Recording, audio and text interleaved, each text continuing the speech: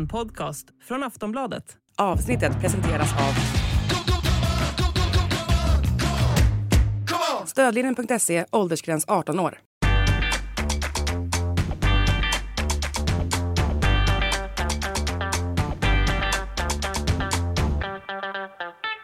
Hej, varmt välkomna ska ni vara till Schlagerkoll-podden som handlar om allt kring Melodifestivalen. Ja, det är så härligt att vi är tillbaka nu. Jag heter Jenny Ågren och jag har med mig Tobbe Ek.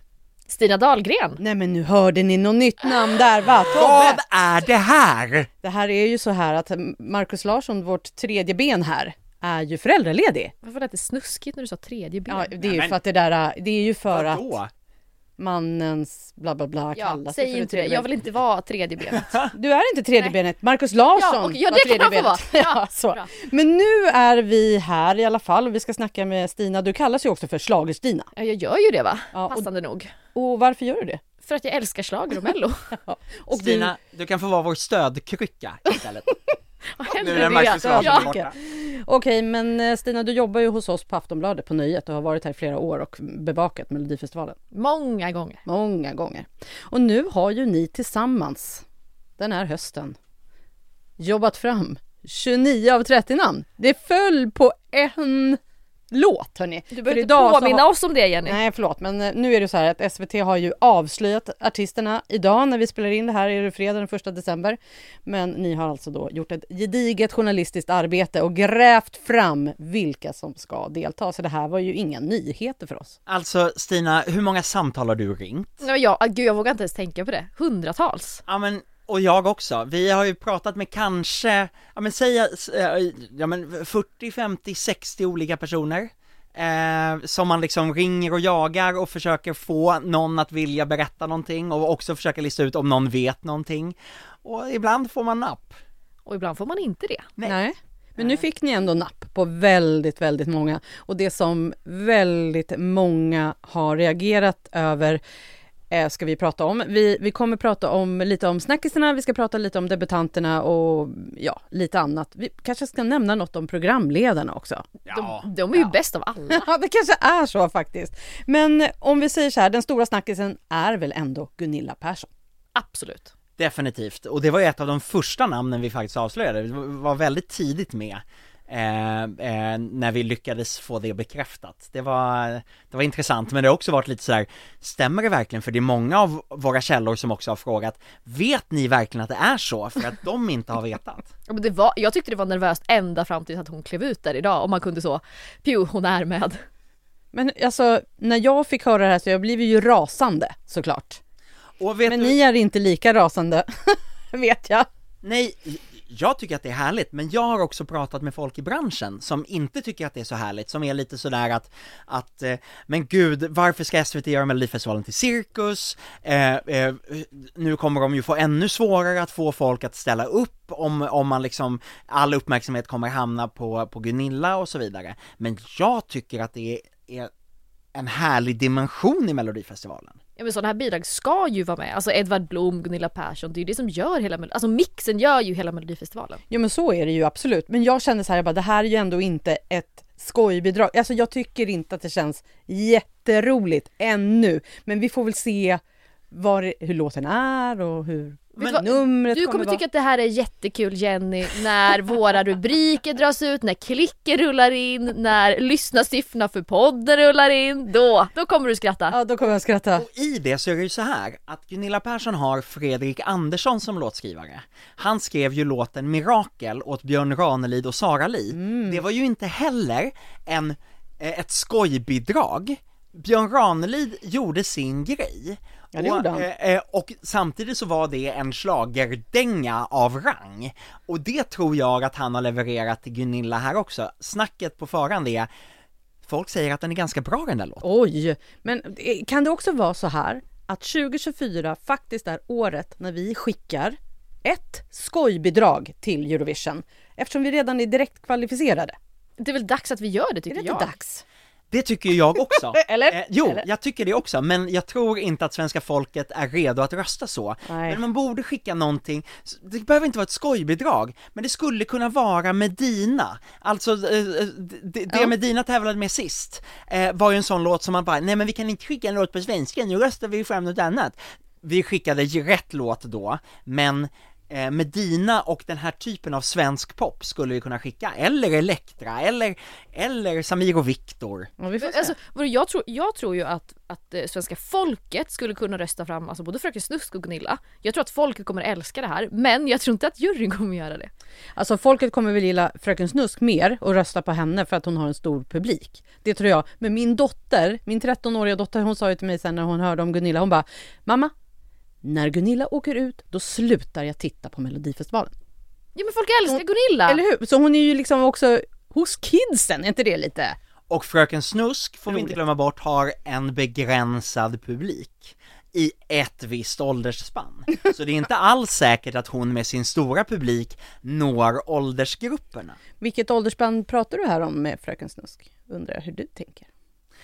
Jag tänker ungefär 16 till 25. Ja. Landsort.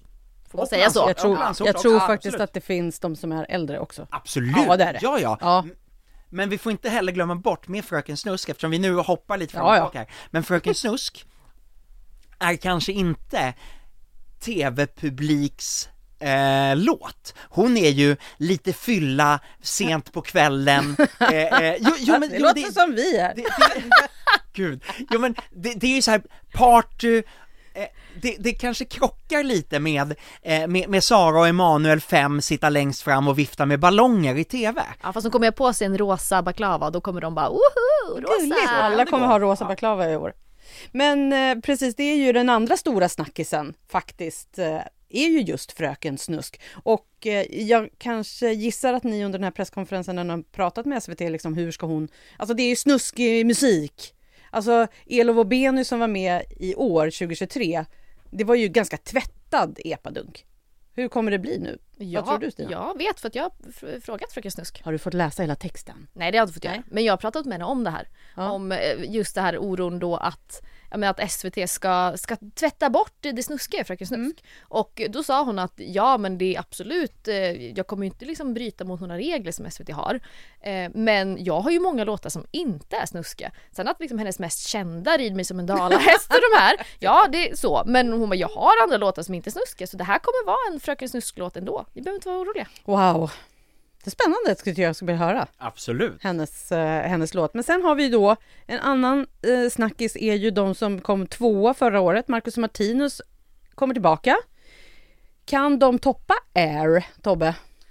Här säger jag att Marcus och Martinus är absolut med för att de vill vinna. Och jag tror att SVT kommer placera dem sist ut i sista deltävlingen, just för att de kom 2 förra året. Men den största stjärnan på pappret är inte Marcus och Martinus. Det är Danny Saucedo. Och Danny Saucedo är the one to beat den här gången. Han gör en låt som är skriven av bland annat Michel Citron. Visst heter han så, som var med och skrev en av Dannys första stora hits, If Only You, men har också varit med och skrivit en hel del Swedish House Mafia hits. Och att Danny och han är ihopteamade igen, och Danny är så taggad på att göra det här, och han är med för att vinna. Det är the one to beat i år. Och det jag blev så glad när jag liksom kände det på honom, hur taggad han var och hur kul han tyckte att det här skulle vara. För då kände jag, nu svenska folket, därför att Danny är ju också en av Sveriges bredaste artister. Tar han andningspauser, Tobbe? Nej, vi får aldrig prata. Nej, prata på, fortsätt. Nej, jag är färdig nu. Nej, är det sant? Ja, men du that's a first. Ja, men han är en av Sveriges bredaste artister också. Han tilltalar verkligen alla ålderskategorier. Och kommer göra en så här upptempo härlig poplåt. Nu kommer bittertanten in. Nej. Nej. Alltså det här med Stina, I like you. Nej, men alltså, det här är så roligt, för att när vi satt och pratade om det här för någon vecka sedan, så sa Stina och jag diskuterade så här, bara, vilka mer namn ska ni avslöja nu? Men ett som du kommer bli glad över, och så skriver jag så här, bara det inte är Danny. Och jag var så, varför hatar du Danny? Jag hatar inte Danny. Har vi sagt det en gång? Men du hatade Danny dansa. Nej, jag hatade inte Dandy sa dans. det. Men tyckte inte att den var så Nej, bra. Jag älskade Indie Club. Jag älskar hans gamla låtar. Jag tycker de är helt fantastiska. Jag tycker han är helt fantastisk på att sjunga och dansa. Och jag var så här, han kan inte komma med en ny Dandy dansar nu. Nu vill jag att han ska vinna. Men Jenny, kan jag lugna dig då? För att jag pratar med Danny om det här. Ja, han ska dansa. Han kommer dansa. Ska sjunga. Absolut, och där har vi det. Nej, han sa så här, att Dandy dansa var för honom lite mer, ja men det hade varit pandemi, han ville bara göra något kul, bla bla bla, bla typ så. Alltså, det här är som liksom 2011-2012. Det här är in the club, amazing, det är åt det hållet. Det låter ju underbart tycker jag. Men 2024. Ja, exakt. 2024 och så hör man att han har jobbat med den här gamla låtskriven som han har gjort liksom härliga hits med. Jag blir jätteglad över det här. Det var kul att höra att du äntligen kunde vara glad.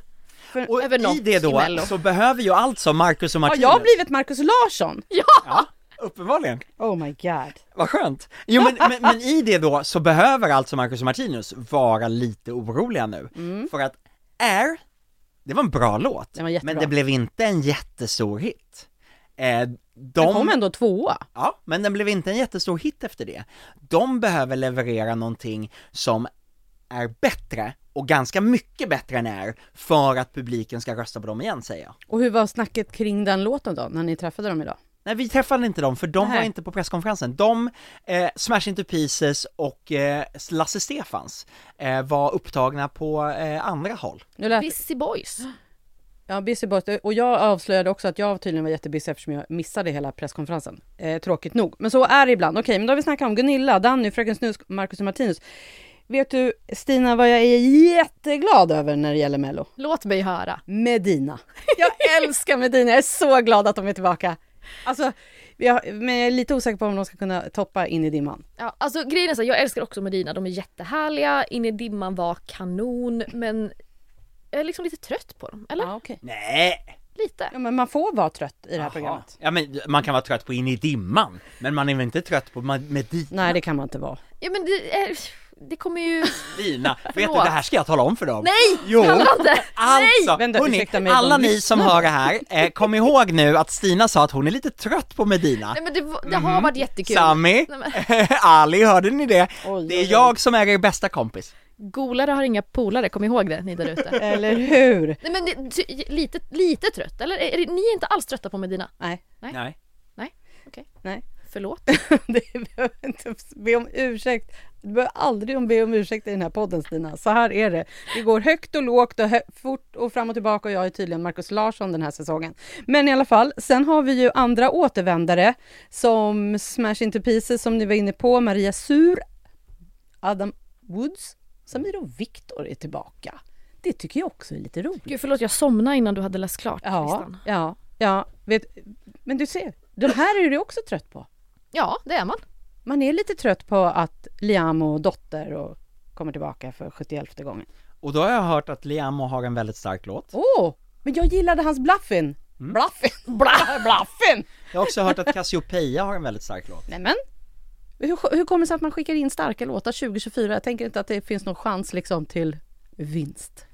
För det är det enda man tänker på, vinst. Ja, fast väldigt många av de här vill ju ha en stor hit. Ja, jag vet det är inte viktigast att vinna Eurovision. Nej, vad är tävlingsinstinkten här? Ja. Utan de jag pratade med, det är ju många som är sådär, tycker bara det är roligt att vara med och sådär, de som, ja men och då alltså, visst, det där blir jag trött. Ja, men då älskar man ju Danny som bara är så, jag är här för att vinna, jag ska ta hem det här. Älskar att han säger det. Hur mycket kommer vi få se förresten av Gunilla Perssons ben? Hon är ju väldigt stolt över sina ben. Hon pratar ofta om sina ben. Hon hade långklänning på sig idag, men med lång slits. Så jag kan tänka mig, för jag tror att hon vill vara elegant på scenen. Ja, men det är väl klart. Ja, men hon sa idag också att hon ville vara bekväm. Jaha. Ja, för hon hade klackar på sig först och de fick hon ta av sig. Aha. Och när vi pratade sa hon så, det kommer vara viktigt att under Mello när det gäller att jag har snygga kläder, men de ska också vara bekväma. Faktiskt. Bra tänkt. Bra tänkt, Gunilla. Ska man verkligen ha bekväma kläder på sig i Mello? Nej, man ska egentligen ha bara en korsett och så stå som, vad heter det, The Queen. Eller något som väger 80 kilo. Velvet, ja. Som hade den, stod på någon ställning och bara... Man ska ha kläder som gör att man kan framföra sin låt på bästa sätt. Och det kan vara obekväma kläder eller det kan vara bekväma kläder. Jag tycker absolut att Gunilla ska visa upp sina ben. Alltså hur härligt är inte det med en mogen kvinna som är nöjd med sina ben? Nej, men sånt tycker jag är superviktigt. Och samma sak med männen som är och tävlar. Är det någon av dem som vill visa upp någonting så gör det. Det är som Marcus brukar säga, att när de har smala, tajta byxor, då går de vidare. Då går de vidare i Mello. Grattis Smash Into Pieces då. Precis, men då tänker du Tobbe så här att man behöver inte klä sig efter väder. Nej, man ska klä sig efter låt. Och man ska klä sig efter sig själv för att sjunga låt. Ja, och så vill man ju också, för jag antar att du ska sätta klädbetyg, brukar du göra. Det vet vi kanske inte än om det blir så. Nej, gjorde jag det i år? Du gjorde det i år. Ja, du ser, så därför är det också att jag håller reda på dig. Tobbe har stenkoll på alla artister och deras outfits. Så det här kommer bli... Ja. Det är viktigt med outfitsen i Melodifestivalen. Det är viktigt med outfitsen, men det kanske inte blir så mycket klädbetyg. Jag vet inte, Stina kanske tar över detta. Får jag? Okej, ni vet vad ni hörde det först. Om vi ska ta och titta på debutanterna, har jag räknat rätt nu Tobbe? 15-16 stycken? 16 av de startande artisterna, alltså över hälften, har aldrig tävlat i Melodifestivalen förut. Och det var nog väldigt länge sedan över hälften inte hade varit med tidigare. Otroligt tycker jag. Och en av dem som sticker ut här är ju ändå Jay Smith, som vann Idol för 7000 år sedan. 2010 va? Så 13 år sedan. Nästan 14. Var har han varit? Jag vet inte. Nej, inte jag heller faktiskt. Men det tog ju aldrig riktigt fart för honom. Och han har ju också varit lite sådär, han vill göra sånt, integritet, du vet, sånt där som jag har så svårt för med musiker. Det är för att du inte har någon själv. Nej, exakt så. Exakt så. Men nu var han nog lite sådär att ibland, jag behöver försörja familjen. Jag behöver komma ut och spela och så. Hans favoritsysselsättning är inte att göra intervjuer. Och det var han ganska tydlig med, men han var ju inte otrevlig alls, utan bara så här, lite obekväm är han. Men han säger gärna det också. Utan det han vill göra, det är att få sjunga. Men också, det går ju inte att ställa upp på Melodifestivalen och vara obekväm med intervjuer. Det är ju liksom 70% av... Och i det så var han ju tvungen att kompromissa med så här, jag behöver få komma ut och spela. Och för att kunna göra det så behöver jag ha en hit. Och då behöver nu sätter jag mina ord i hans mun, men det var lite det han var tydlig med, att jag behöver försörja familjen. Det ska bli spännande att se och höra vad han har för låt. Och Jay Smith, han har ju charmat tv-publiken förut med sin röst. Ja. Ställa sig på, han behöver bara öppna munnen och börja sjunga, så tror jag att rösterna kommer trilla in. Ja, fast du glömmer att han är ju också samma deltävling som Annika, Vicki Halder. Som också är lite så här rock. Alltså det är ju lite samma, har inte de lite samma publik? Vet du vad? I det, tyvärr, så röstar svenska folket kille. Jag är jätteledsen, men i det fallet så röstar svenska folket kille. Och det gör mig lite ledsen. Inte när det står mellan, alltså Jay Smith tycker jag, han sjunger ju fantastiskt. Och Annika tycker jag jättemycket om. Men svenska folket, står det mellan tjej och kille, röstar svenska folket kille. Tyvärr. Och så har Jay Smith, den världen vi lever i, Stina. Varför kunde vi inte fått hög lön i alla fall? Det är din och min uppgift. Ja, det är din och min uppgift att ändra på det nu. Men vad har vi för andra? Det är en hel del idoler. Jättemånga idoler. Varför har det varit så här många gamla idoler? Nej, jag vet inte. Samma år? Men jag räknade också nu att i 3 utav deltävlingarna så är det 4 debutanter i startfältet. Och alltså då 2 veteraner eller vad man ska kalla. Tobbe, hur tror du att det kommer påverka själva deltävlingen? Men det gör ju att det per automatik varje vecka kommer gå vidare minst 2 nykomlingar, om man säger så. Men vi får inte glömma bort att det finns ju kända artister med i startfältet som inte har tävlat i Melodifestivalen förut, så det är ju inte så att de är gröngölingar. Men Kim Cesarion till exempel. Men det gör ju att vi faktiskt kommer att vidare i tävlingen kommer att gå minst 2 varje vecka, och då antingen till andra chansen-varianten eller till final. Stina, det är ju lite nya regler som gäller i år. Alltså det är ju det är ju 5 deltävlingar nu. Ja, jag vet. Det är väl lite spännande att det händer någonting. Ja. Däremot så är vi väl lite...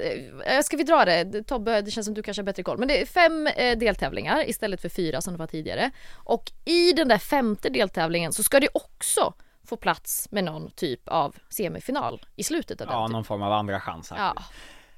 6 låtar i varje deltävling.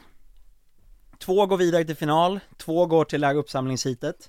Och det där uppsamlingshitet som alltså blir en förlängning av den 5:e deltävlingen. Vi vet, då kommer de inte få sjunga igen, utan man kommer få se snabbrepriser av deras tidigare framträdanden. Och så ska man rösta igen, och så ska rösterna från tidigare tävlingar vägas in. Och så ska det användas som konstig algoritm för att SVT ska krångla till det ännu mer. Och så kommer 2 låtar av dem 5 gånger 2, 10 låtarna som är med där och tävlar också tar sig till final, så i finalen blir det 12. Så i finalen är det 100 låtar? 12. Ja. Och i deltävling 5 är det 73. Just det blir perfekt. Lite så. Det blir lite att hålla reda på, men vi kommer gå igenom de här grejerna igen när vi närmar oss premiären av Melodifestivalen. Det som man också blev otroligt glad över är ju att Carina Berg och Björn Gustafsson ska leda Melodifestivalen. Ja, jag blev så glad, jag skrek! Ja, skrek du också? Jag skrek också, eller jag skrek lite inombords i alla fall. Eftersom SVT inte har bekräftat det här avslöjandet som jag skrev för några veckor sedan. Jag blev otroligt glad när jag fick nys om det här och sen lyckades få det bekräftat. Jag tycker att det här är jag jublade inombords och det gjorde även de källor som liksom med ledtrådar och rebusar försökte få mig att lista ut vem det var, för att de inte vågade säga det för att det liksom är så pass hemligt. Var det typ så ledtråd så här, har du testat SodaStream Adoboy någon gång? Alltså var det sådana? Nästintill. Skriv till mig på 27cm@hotmail.com. Ja, den satt jag och väntade på. Ja. Eller det var den jag lyfte fram, att hade du sagt det här så hade jag vetat direkt. Men det känns otroligt spännande. Jag tycker också att det känns otroligt tryggt att de faktiskt har plockat in en programledare som ska vara programledare och kan jobbet. Det är exakt det som, när jag har snackat runt, så är det som jag har förstått att man liksom har bestämt för att man vill ha. Någon som man kan vara 100% trygg med att när det strular, för det kommer att strula, då kommer det att lösas och man behöver inte vara orolig för det. Så att det är därför Carina Berg. Och Carina Berg var den första jag lyckades lista ut, och sen visste jag att hon skulle vara med någon. But who? Men får jag säga en grej som jag är lite orolig över? Ja, alltså tack. varsågod. Det är att de kommer vara för upphypade. För att alltså, när man pratar runt så är ju alla säger så här: wow, det här kommer bli ikoniskt, det här är så bra. Och då är jag lite rädd för att folk ska ha för höga förväntningar och att de ska sitta där och fan var det här så, jag vet inte. Men har vi inte alltid, jag fattar precis vad du menar, men har vi inte alltid lite för höga förväntningar när man hör någonting om någon som ska vara med? Nej men snälla, jag har inte haft höga förväntningar på programledarna sedan 2000. Men jag undrade, Stina, kommer du ens ihåg när Björn Gustafsson sjöng den där låten 2008? Ja, jag gick på gymnasiet, alla var så kära i honom. Men jag tror här att vi också har jag tror att du är inne i en filterbubbla, Stina. Jag tror att de du pratar med är i en mer begränsad kategori. Nej, det här är vanlisar också. Pratar om vanlisar. Men i en begränsad ålderskategori. Barnen har ingen aning om vilka de här är. Jo. De har koll på Björn Gustafsson, absolut. Ja, men de har ingen koll på deras historik i Melodifestivalen. Och lite äldre tror jag också är så här. Ja, men vet vilka de är, men jag tror inte att man har den höga förväntningar som kanske jag och Stina har. Nej, men jag tycker att det ska bli jätteroligt. Jag har höga förväntningar. Tobbe, vet du vem som skriver manus? Har vi tur? Har vi otur? Nej, vi får se helt enkelt. Så här är det, att jag vet det, för det är en kille som Carina Berg jobbar mycket med, men jag har glömt bort hans namn. Han har varit inblandad något år tidigare, så här 2014 kanske. Nej, men jag kommer inte ihåg, något år för inte jättelänge sedan. Och han och Carina Berg har någon typ av företag ihop och nu har jag fått nys om att han ska skriva manus. Och jag har glömt bort vad du heter om du lyssnar, förlåt. Det här ska jag omedelbart försöka korrigera. Jag följer personen på Instagram, men jag har glömt bort vem det är jag följer. Du kan få några sekunder att leta upp namnet. Jag kommer inte kunna leta upp, jag följer för fan 1000 pers. Hur ska jag scrolla bland 1000 pers? Jenny försökte bara få det upptagen så att vi andra kan prata lite emellanåt. Okej, det verkar som Tobbe fastnade i scrollandet för att hitta rätt person. Men vi kommer återkomma till det, vem det var som Carina Berg och vem som kanske skriver manus då till. Det som jag ville säga med det är alltid att det är bra när den som skriver manus känner de som ska leverera manuset. 100%. 100%. Stina, vad ser du mest fram emot när Melodifestivalen börjar? Förutom programledarna. Ja. Komma in i bubblan. Robin Mur, titta! Där, ja. Kan vi släppa det? Jag ser jättemycket fram emot allt vi ska göra med Fröken Snusk och Gunilla Persson. Jag förstår. Och Tobbe? Nej, jag vill säga en gång till. Det får du. Alltså jag vet inte vad jag ska säga där, för jag kanske behöver skämmas, jag vet inte. Nej. Men får man se fram emot Lasse Stefans? Det är klart att man får. Jag älskar Lasse Stefans. Och jag tänker att man också kan se fram emot Elisa Lindströms låt som är skriven av Gesson och Setson. Jag hörde det, wow! Alltså det här kommer vara en riktig schlagerdänga pop. Jag hoppas att Elisa kan liksom få sitt liksom välförtjänta liksom sologenombrott. Ja. Hon har liksom inte haft den där stora hitten. Ja, och nu tror jag att hon skulle kunna bli the new schlagerdiva. Men det känns ändå som det är, vi har dansband, vi har rockband, vi har poppen, vi har väl säkert några... Och en kollega på redaktionen som lite så här fnyst. Ja, vem är det som har rock-alibit den här gången då?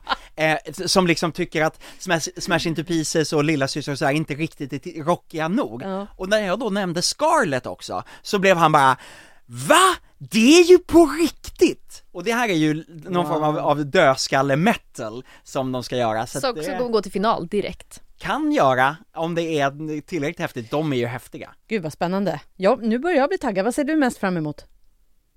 Dannys låt. Ja.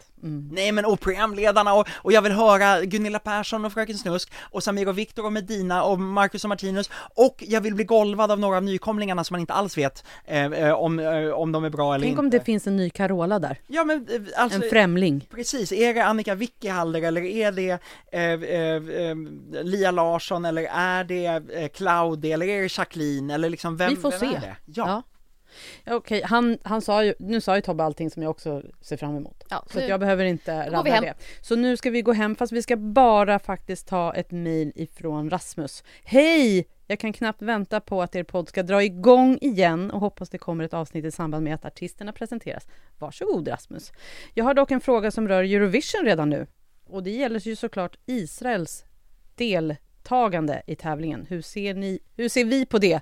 Jag vet inte om vi ska prata om det riktigt ännu, men det jag vill fråga Tobbe är, tror du att Israel kommer vara med i Eurovision? Det finns ingenting som kan göra att Israel diskas ur Eurovision. Det finns inte länder som, för att länder ligger i krig får man inte vara med. Vi får inte glömma bort att Armenien och Azerbaijan har tävlat i Eurovision sedan 2006-2008 och de ligger ju i väpnad konflikt med varandra. Så att bara det faktum att de är i krig med varandra, eller att Israel ligger i krig, gör inte att de blir diskade. Och det är inte därför som Belarus och Ryssland inte är med längre. Belarus tv-bolag har uteslutits ur EBU för att de inte producerar oberoende fri journalistik utan är propagandakanaler. Och de ryska tv-kanalerna hoppade av EBU lite för att man började ifrågasätta om huruvida de var propagandakanaler eller faktiskt levererade fri och oberoende journalistik. Då valde de ryska tv-kanalerna att gå ur EBU och därmed kan de inte vara med och tävla i Eurovision. Men det är klart att det här är en otroligt delikat fråga, men det är också väldigt långt fram till i maj. Så att EBU brukar gå ut och berätta hur många och vilka länder som är med och tävlar i Eurovision. Det har de inte gjort än, och jag tror att det här ligger med i vågskålen i att man kanske inte vill dra på sig en proteststorm och man vill inte riskera att andra länder börjar ifrågasätta och kanske dra sig ur om Israel är med. Vi får se helt enkelt. Rasmus, tack för att du mejlade oss. Tobbe, du har ju stenkoll på vår adress. Det har jag, det är schlagerkoll @aftonbladet.se. Det ligger en kanelbulle mitt i det där också, det är det där @tecknet.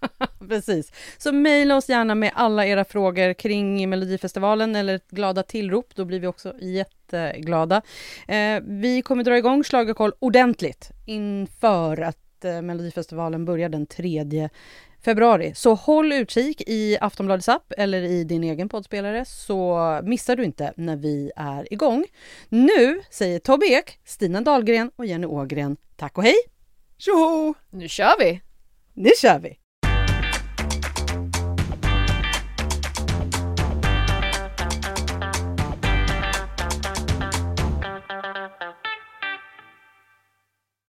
Du har lyssnat på en podcast från Aftonbladet. Ansvarig utgivare är Lena K. Samuelsson.